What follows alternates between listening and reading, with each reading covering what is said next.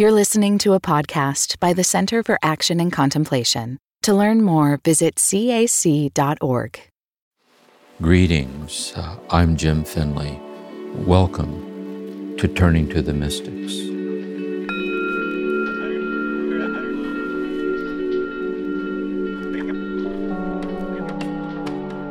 Greetings, everyone, and welcome to our time together, turning for guidance to the Christian mystic, Mechthild of Magdeburg. In this session, I'll be reflecting on her book, The Flowing Light of the Godhead, Book 3, the second section. And as in the previous session, as I stop at each little aspect of this, as she goes through it, I'll share with you what I see in it, like what it evokes in me, in my familiarity with these traditions and what it speaks to me, says to me. So you can then, in a prayerful way, if you're so inclined, just sit with it and see what it evokes in you. And this way we'll be joining her and Jesus in their love language with each other. And this is turning to Mechthild. This is having her guide us in this love language. So she begins. O sweet Jesus, most handsome image, unconcealed to my exiled soul in distress and in love. In love I praise you through yourself, in distress and in love, in union with all creatures. I yearn to do this above all things. And so she is saying to Jesus, having us listen in, as she says to Jesus, see that Jesus is the most handsome and the most beautiful or noble of image, the image of the invisible God. See, unconcealed to my exiled soul, that we're in an exiled state. That is, God is all about us and within us, closer to us than we are to ourselves. This infinite reality pouring itself out and giving itself to us as our very reality, in our nothingness without God, the reality of everyone and everything. But we don't see God with our eyes. We can't touch God with our hands. We can't grasp God with our mind. So we're in an exiled state. But in the exiled state, through the gift of faith, we're interiorly illumined. In the light of faith, to see God being revealed to us in our exiled state. So, O image unconcealed, that is unrevealed and laid bare in my exiled state, I interiorly see you seeing me. I interiorly sense your unexplainable oneness with me and your love for me, my exiled soul. And I sense this in my distress. That is, when I am distressed, I sense that I'm not alone in my distress, that you're with me in my distress, and you're just sustaining me in my distress. And even when my distress becomes intensified to the point of trauma, where I can no longer sense your presence, I know in faith that you are with me, sustaining me in ways that I cannot feel and I do not understand. And you are with me in love, in moments where I enjoy or savor loving and being loved, because I see your infinite love shining through the love of the moment, transcending the love of the moment. And knowing too that this love that I feel for this person or this person's love for me or for the earth or for animals, whatever, I know that this love is your love, being incarnate and poured out in and as being loved and loving this person, the world, and all things. And so in my exiled soul, you're unconcealed in my distress, and you're unconcealed in my love. In love, I praise you through yourself. In distress and in love and in union with all creatures, I yearn to do this above all things. You can see how intuitively dense her metaphorical imagery is. So let's walk through the phrasing to what I see in it. See, in love, it's in love I praise you. So it's when I'm in this stance of interior love, that in this love, I praise you through yourself, for you are the love through whom and by whom I am being loved, and you are the love that is the love in which I'm praising you. So it's an all-encompassing atmospheric love. And not just that, not just through me in my just in union, but with all creatures. That I see that your love permeates all creatures, the darkness of the night, the stars moving overhead in the dark, the sound of our own breathing, the smell of flowers, the mountains, the waves crashing on the beach. I see that all I see this is your loving presence being poured out in and as the darkness, in and as the light, in and as the animals and the birds and so on. And this God-given godly nature, this God-given divinity of all things, and the shared nothingness without you, Lord, this love nature of all things. And I yearn to do this above all things, that as I yearn to see this above all things, and I yearn to surrender to this above all things, is to grow in this, my ever more habitual awareness of the flow of your infinite love that alone is ultimately real, is life of my life, breath of my breath, like this. I yearn for this. And so you see the gift of longing. And I think for us, it may be very clear that longing isn't given to us, but there is a sincerity of our longing to long more deeply. It's true, my longing comes and goes. My longing comes and goes, but in me is the sincerity of my longing to become ever more faithful and surrendered over to this longing that echoes God's infinite longing for me. Then she goes on. Lord, you are the sun for all eyes. You are the light of all ears. You are the voice of all words. You are the force behind all piety. You are the teaching of all wisdom. You are the life of all that lives. You are the ordering of all that is. I want to walk through this kind of rephrasing or echoing this unitive nature of God's all-pervasive love. Lord, you are the sun for all eyes. Lord, I think poetically she's saying that when I see the light shining out from the sun, I see the light shining out from you, incarnate in and as the light of the sun and its nothingness without you. But the light of the sun is you. Because without you creating the sun moment by moment by moment, there's no sun.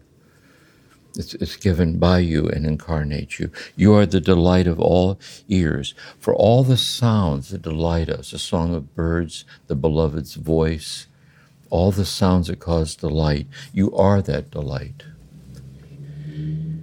You are the delight of the sounds that delight is you. It's you. You are the voice of all words. All these words, you're the voice of those words. Particularly, you are the voice of those words in your words to us and Jesus and the scriptures. It's your voice in the words. But also, it's your voice in our words when we speak words of love, when we speak words of sincerity, when we see someone in distress and stop and ask, are you okay? You are the voice that's incarnate in my words to that person, asking if they're okay. It is this. And of course for us too, we waver in this fidelity, for we say words that are not untrue to love.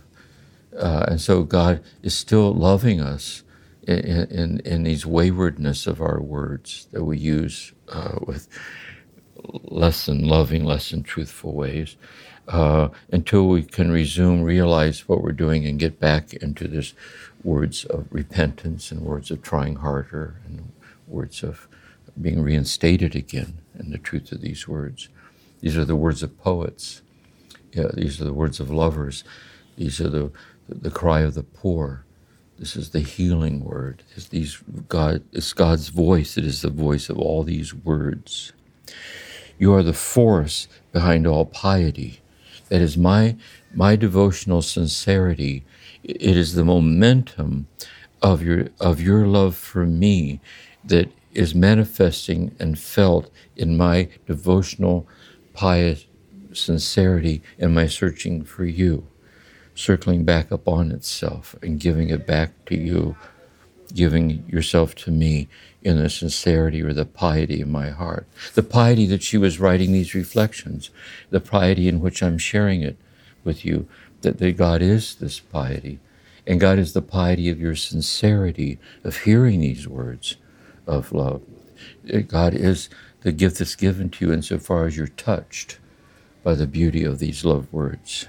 And you are the life of all that lives. And so when Jesus says, I came that you might have life and have it more abundantly, it is the life that is at once God's and our own.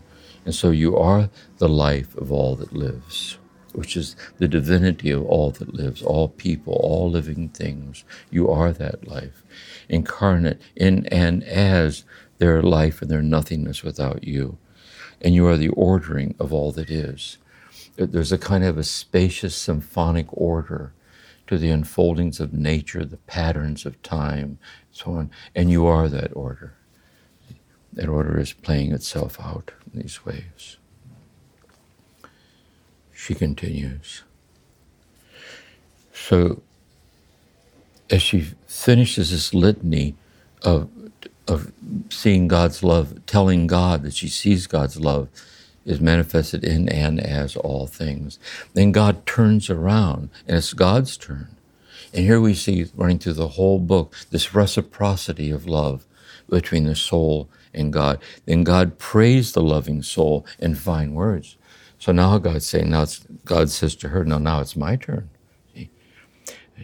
And God takes great delight in saying this back to us. So God says to her, and God says to us, you are the light of my eyes. You are the lyre to my ears. You are a voice for my words. You are a projection of my piety. You are an honor to my piety. You are a life living in me. You are a praise in my being. Let's walk through this. See, it isn't just, sometimes an image is when parents sometimes, and their small child walks into the room, they light up inside. Or when there's a loved one, a friend, a dear one that we haven't seen in a long time, and the moment we see them again, we light up inside. And it isn't just that we light up inside, but somehow the presence of the beloved is the light that illumines our eyes. And God Mechthild tells us, that's how I see you. It isn't just that I light up inside in seeing you, but you are the light of my eyes. That I pour myself out in a self-donating act as you, as the beloved. That the light of yourself shining out as my beloved illumines me like this. You're a dear unto me. You're a lyre to my ears. It's your voice. It's the sound of your voice that is music to me. The voice of the beloved. The voice of the beloved. On a personal note, I was struck by this. Thought of is when Maureen died 2 years ago. I'm used to have pictures of her here, and I'm used to that now. I'm fine with it. But I remembered that there was an audio video of our wedding, and at the Holy Spirit Retreat Center, and I put it in. I couldn't bear to hear her voice. Just to hear her voice, I started crying. I had to turn it off. That somehow the voice carries with it the presence of the person that touches us, the living word, this logos that is the very presence of the beloved. And you are a voice to my words. And also, I think you're a voice to my words in that when you say things that console and help others, it is me speaking through you, using your voice to speak through you, to say the words that help others. God tells us, you are a projection, or you are the manifested presence of my piety, that your devotional sincerity is the manifested presence of my infinite devotional sincerity towards you and sustaining you forever as my beloved. You are an honor to my piety. That is, the sincerity of the way you walk your walk is an honor to the deep piety of devotional love that I feel for you as my beloved. You are a life living in me. It isn't just that God is the infinite life giving itself to us as our life, but because that is so, God tells us that we are a life living in the infinite life of God, life unto life. You are a praise to my being, that our very presence, just who we are, the mystery of identity of who we are, is the praise of God's very being, giving us our identity, giving us our reality as a person created by God in the image and likeness of God. Hearing this, then, Mechthild says to God, Lord, you are constantly lovesick for me. That you have clearly shown personally. You have written me into your book of the Godhead. You have painted me in your humanity. You have buried me in your side, in your hands and feet. Ah, allow me, dear one, to pour balsam upon you. Let's walk through this. She says to God as the beloved, Lord, you are constantly lovesick for me, paraphrasing it.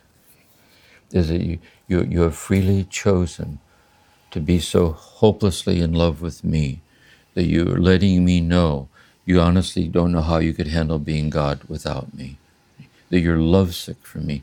And so God freely chose to create her, to create me, to create you as the one that God has freely chosen not to be able to live without, as the beloved.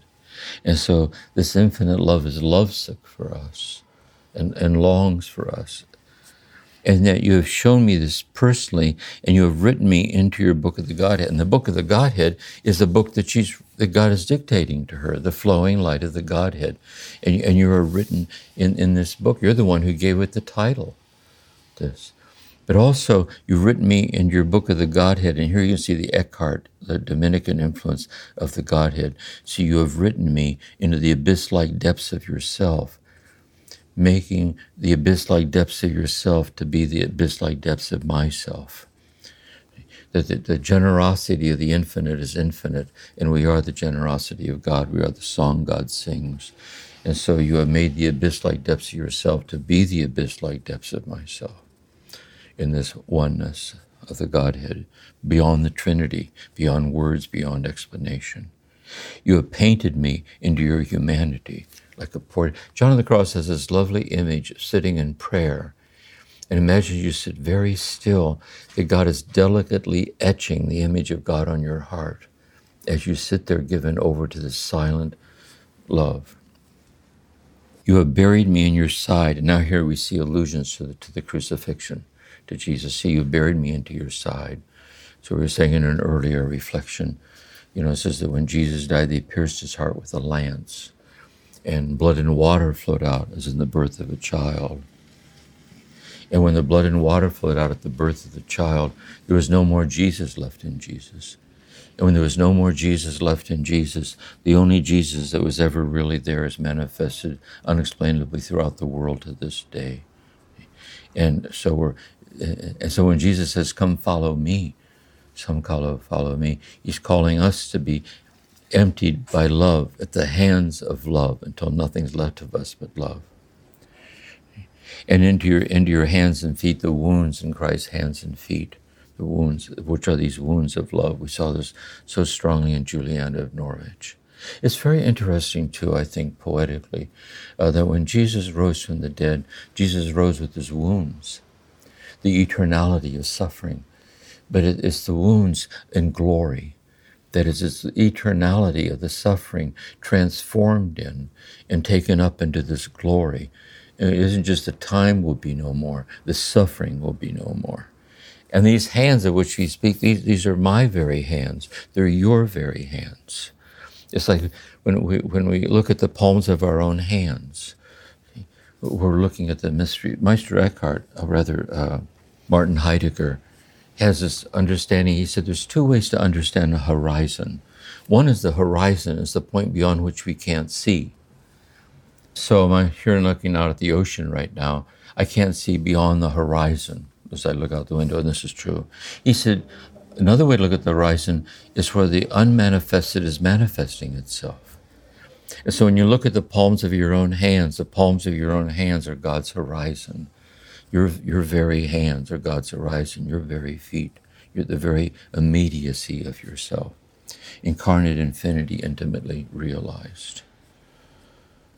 You have buried me in your side, in your hands and your feet. Allow me, dear one, she's saying to God.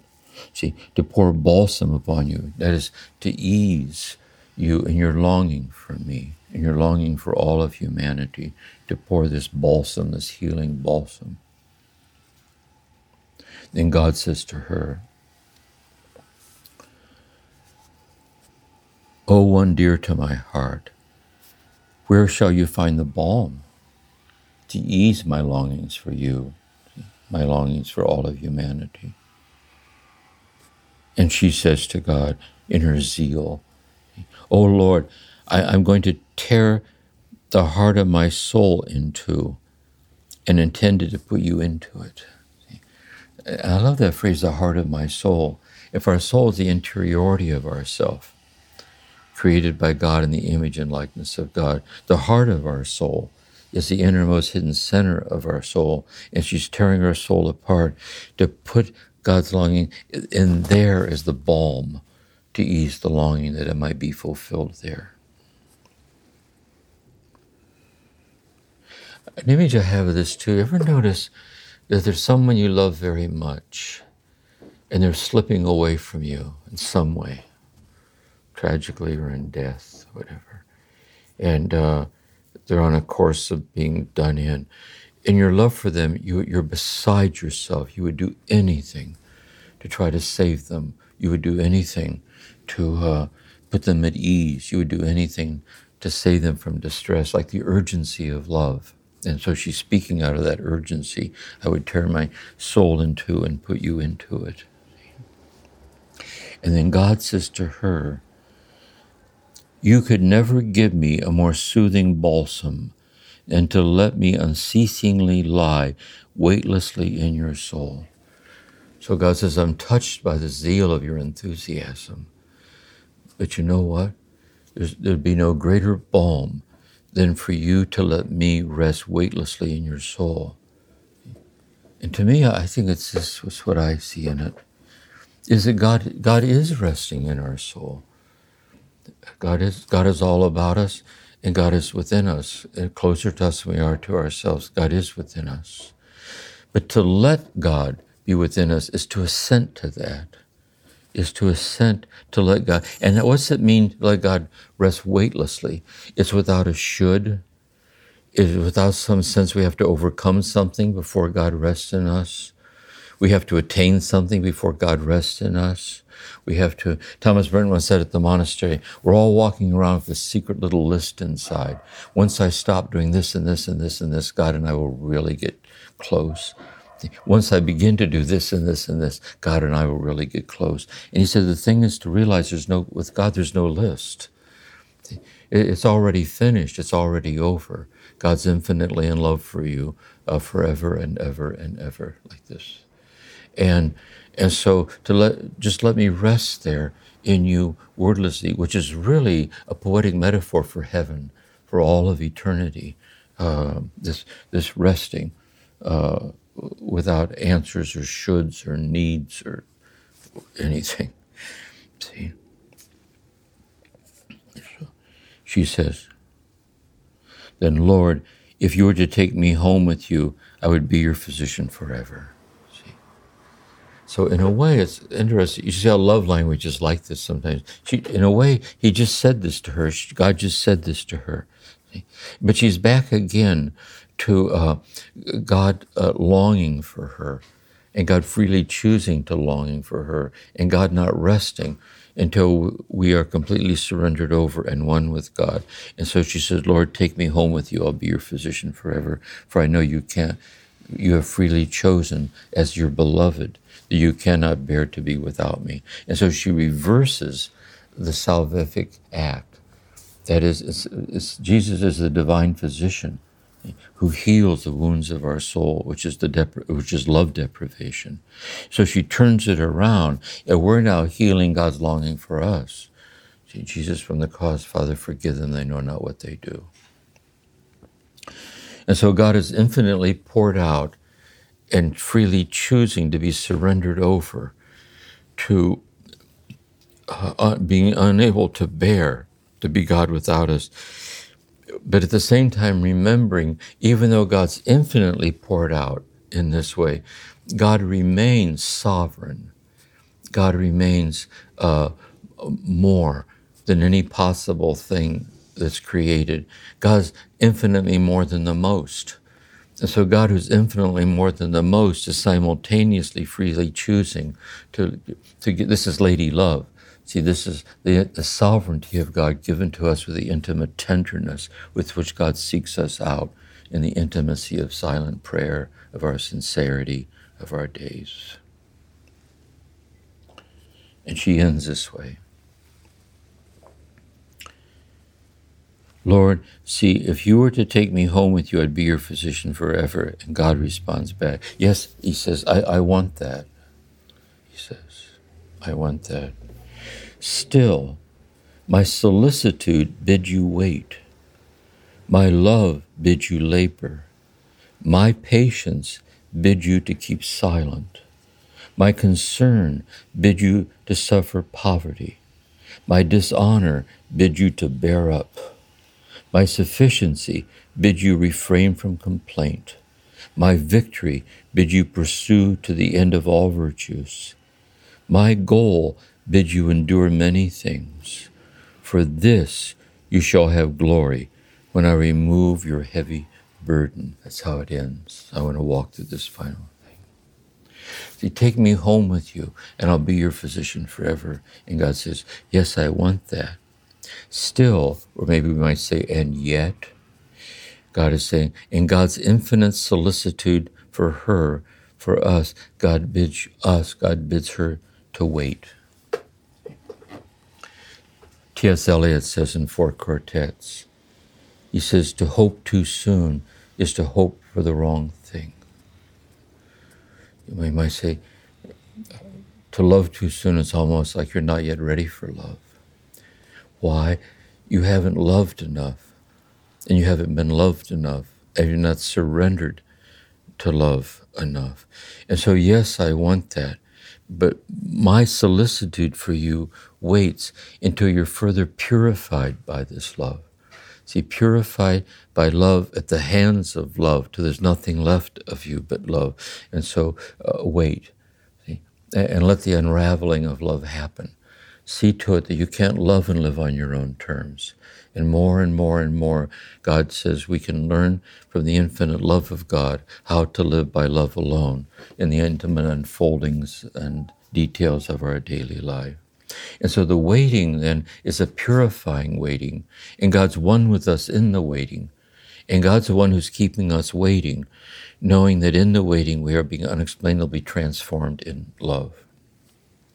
My love, God speaking, my love bids you to labor. But what kind of labor is this? I think it's this. One is certainly we labor in that we do love's work. See, all things considered, what's the most loving thing I can do right now for my body, for my mind, for this person, for this family, for society, for the world, for this plant, for this animal? There's that. But there's also another kind of labor, in that when we sit in meditation, our hands are at rest in our lap. Our hands are at rest in our lap because this is Sabbath. This is freely choosing as an activity to passively be surrendered over to God's activity in us. It's like Mary. See, Hail Mary, full of grace, the Lord is with thee. And she says, let it be done unto me according to thy word. It's a kind of paradoxical activity of freely surrendering as an act of freedom to this love that's giving itself to us. And so my love bids you to labor this, like love's labor, this labor of this love-filled activity of waiting, surrendered over to this love.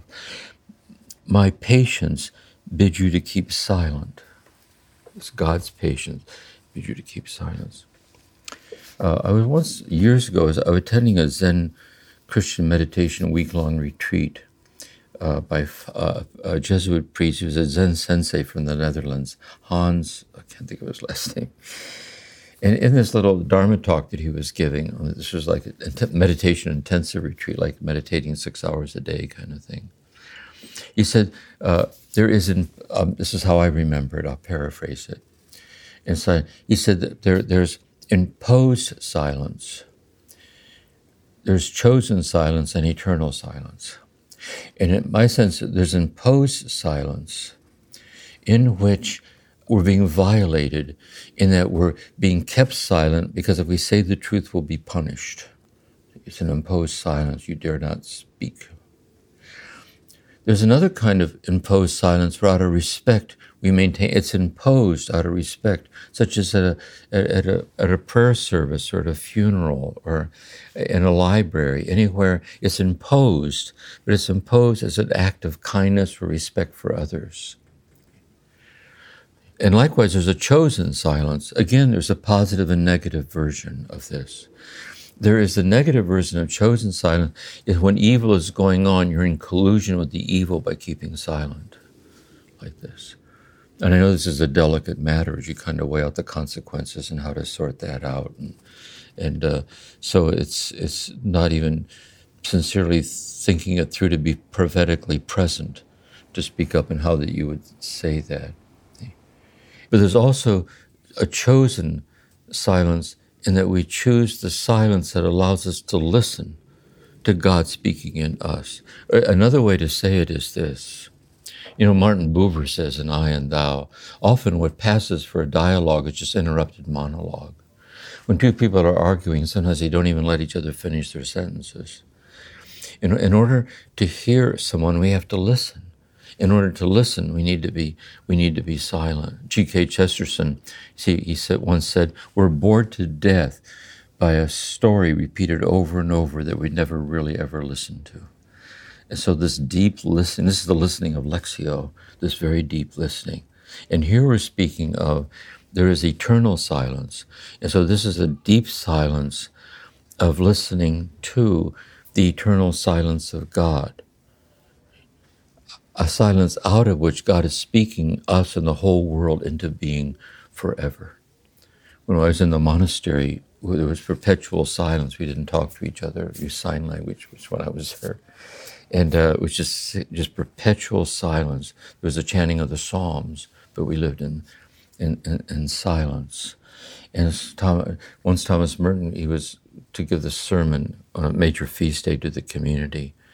And he said to this whole room full of silent monks in a silent monastery, he said, whenever I say anything in this monastery, it humbles me, for everything said here should come out of silence.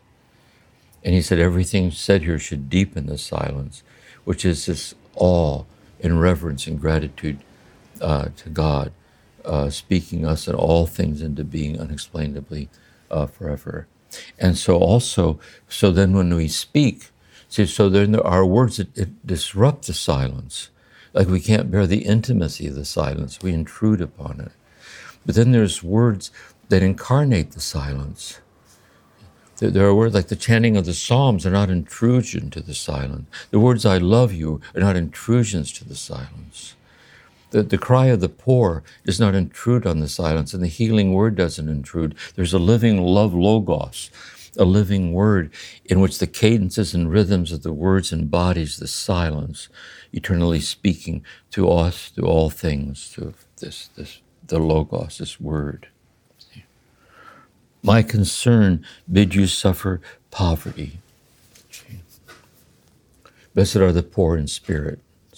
for they shall inherit the kingdom of God. So what is this poverty? The poverty is this deep acceptance that we are powerless to bring ourselves into existence. It's a deep acceptance of the poverty. We're powerless to keep ourselves in existence, as evidenced by death. We're powerless by our own powers, to our own finite powers, to consummate the union that was awakened in us by the infinite love of God. For our finite powers have no residence or compatibility with this infinite love. That's a dilemma of spiritual awakening. We're awakened by the infinite to the infinite, and awakened by the infinite in a way that our finite powers are powerless to actualize this union of desiring this infinite union with infinite love. But it's a deep acceptance of our poverty. This is the portal through which this infinite love shines through and is incarnate in and as and empowers the poverty of our finite ways.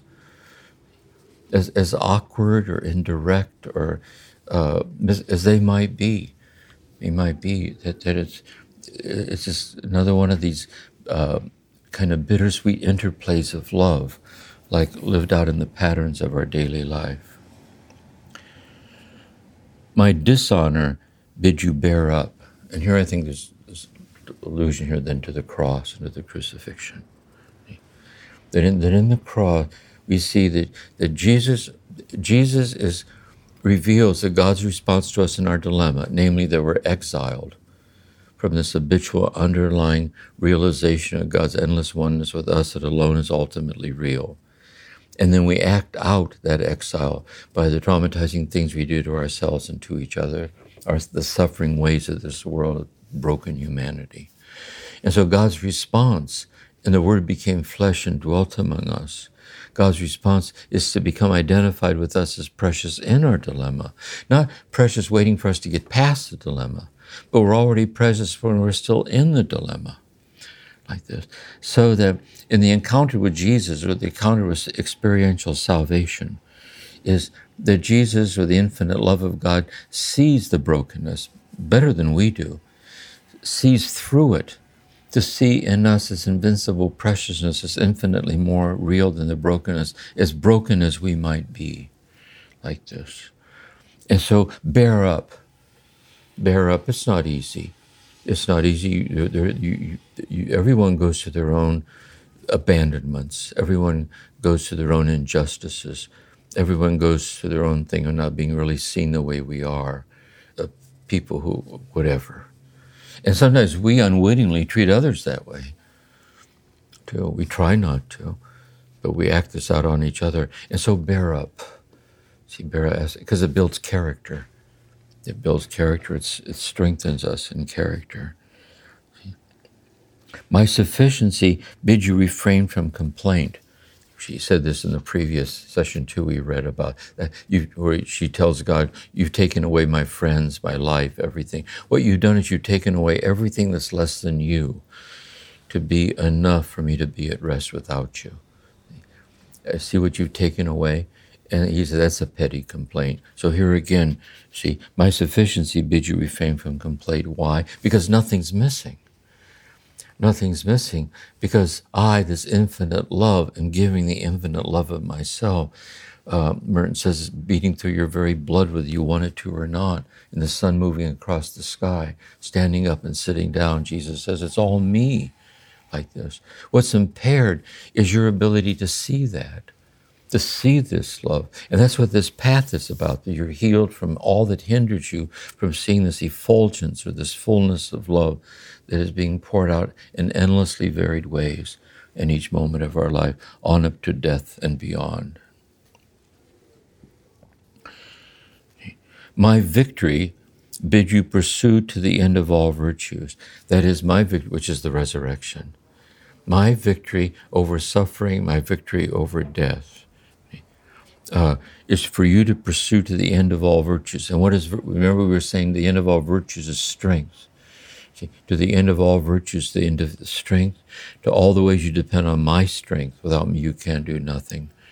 At the end of all virtues, the paradoxical virtue of freely surrendering to this love that freely surrenders to us, and to pursue that until the end, to receive for ourselves here all along nothing ever was missing.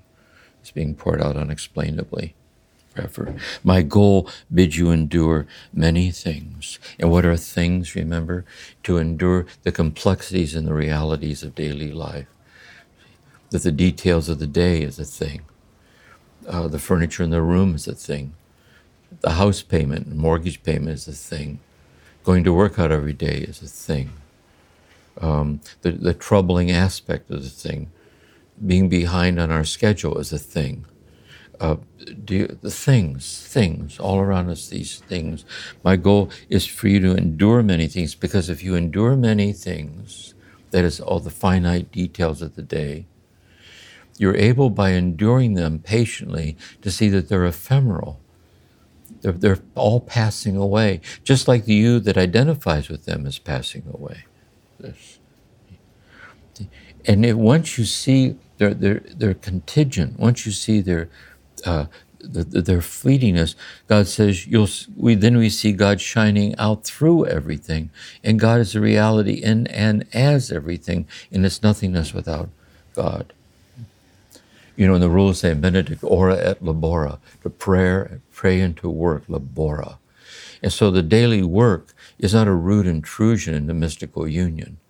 Because when we work, if you ever noticed, we cannot work and live entirely on our own terms. At the end of the day, there's always a few pieces unfinished. We meet the concreteness of life itself. And God's waiting for us to meet God there in the midst of the work. With an inner peace that's free from the outcome, we just lean into it and do our best, and get up the next day and do it again as best we can. Like this, as love's work. Labora.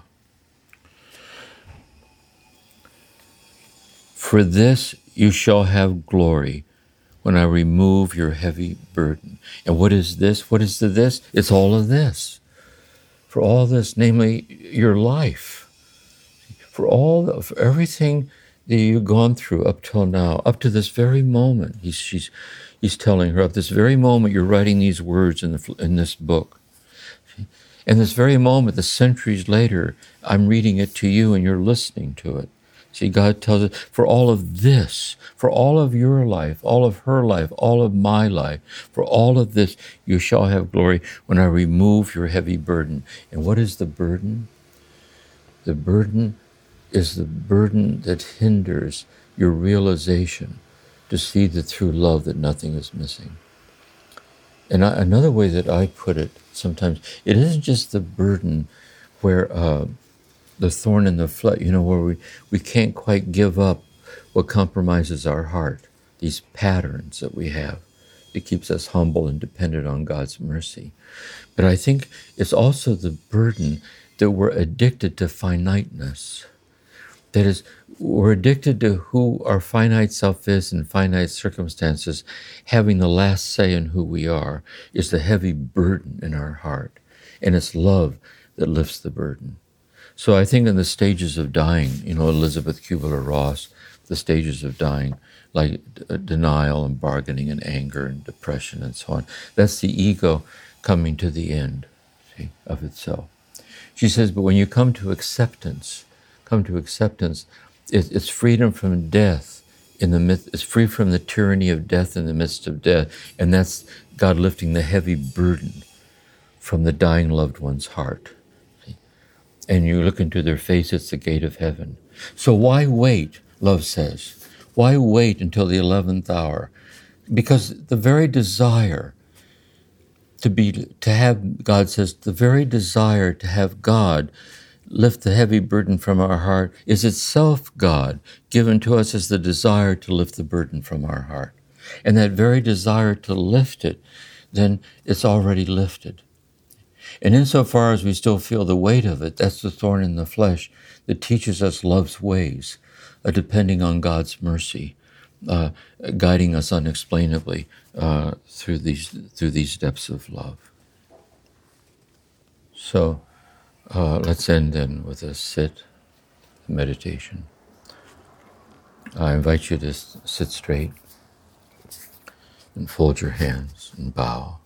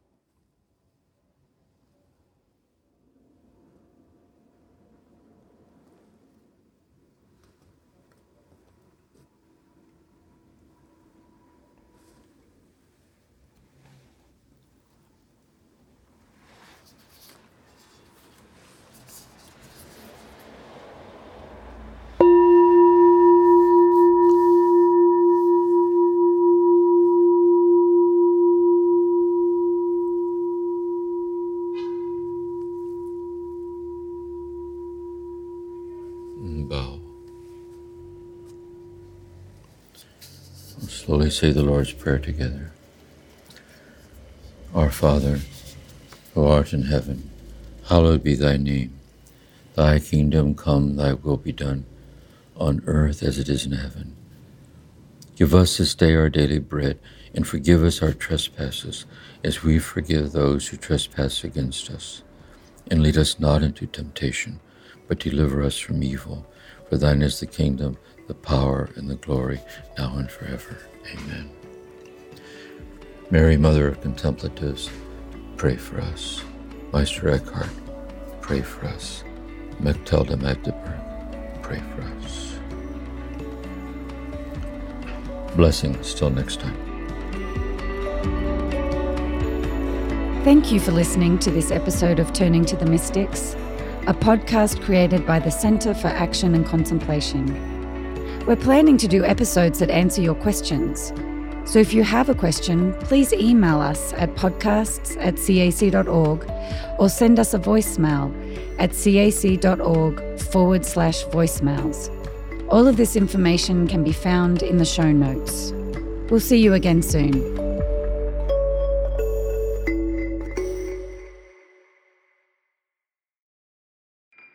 Do you feel called to walk a more contemplative path?